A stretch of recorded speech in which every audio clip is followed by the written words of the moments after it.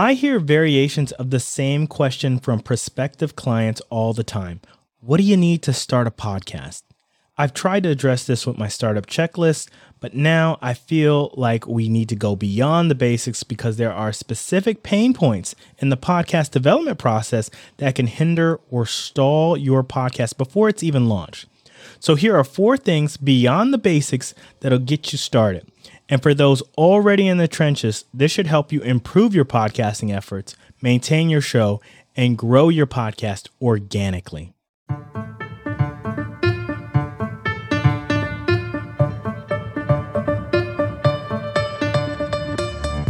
Hi, my name is Zuri Berry, and this is Podcasting with Zuri, a podcast about the craft of audio storytelling and how you can use podcasts to enhance your brand.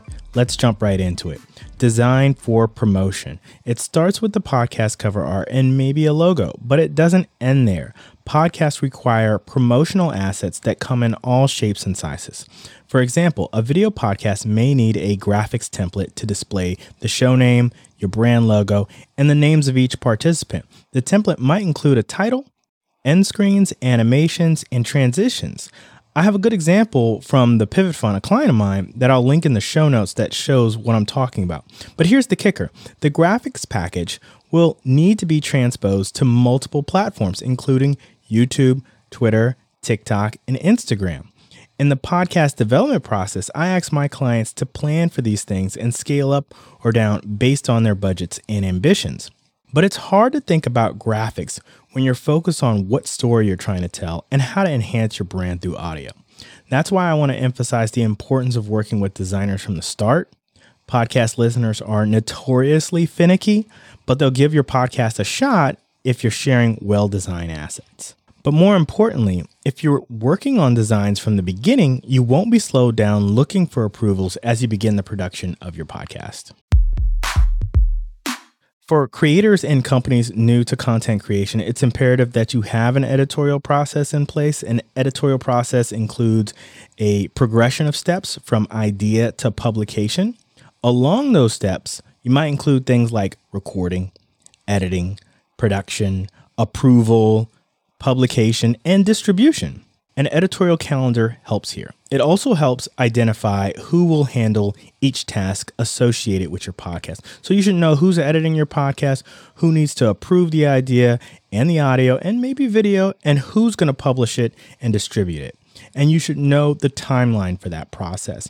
I posted a nice example of a podcast editorial calendar from Airtable, a project management tool, which you can check out in the show notes.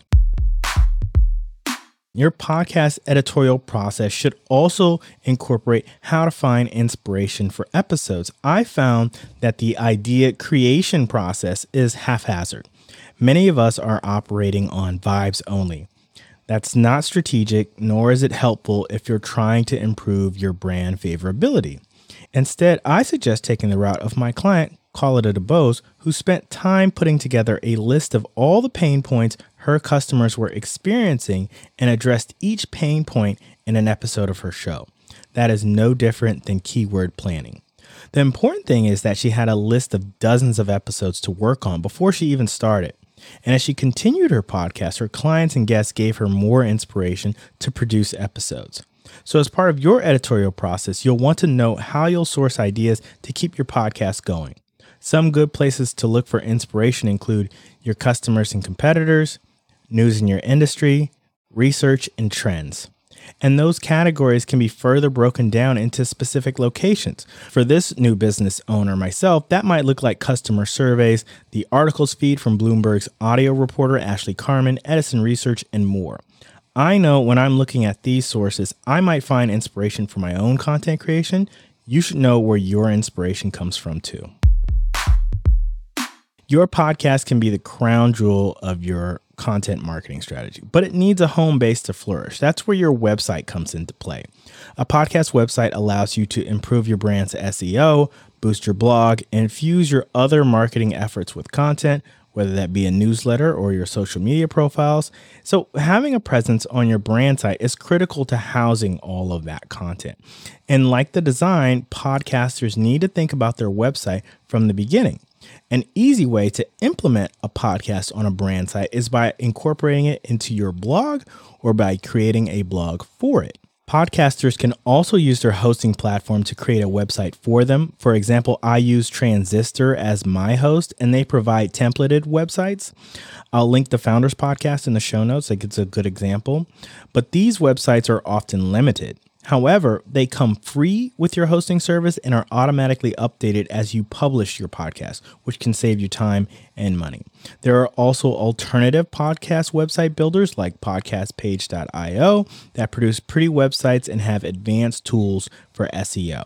But don't overthink it. You just need the basics to get started: a blog for separate episode pages, an about page, biographies of your host, how to become a guest on the show, contact information, and links to your work. You'll do well if you already have a logo and cover art to get this done, which is why design comes first.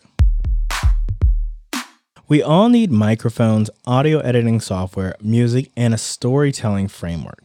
But we also need a foundation to ensure each podcast can launch and grow successfully. Building your podcast with design in mind ensures that you're accounting for the first hurdle and getting someone to choose your show. And much like bad audio, it's hard to overcome bad design. Second, having an editorial process is vital to getting your show off the ground and maintaining its longevity. It's also a good antidote for burnout. Lastly, you'll need somewhere to house all that wonderful content you produce. Why not own it and benefit from the SEO value podcasts provide? That's it for this episode of Podcasting with Zuri. I hope you found some value in it. Please let me know if you did by leaving a comment on this episode in GoodPods or on YouTube. Just search for Podcasting with Zuri. If you're trying to take your podcast to the next level, get in touch with me by visiting zmcpodcast.com. That's zmcpodcast.com. Thanks for listening.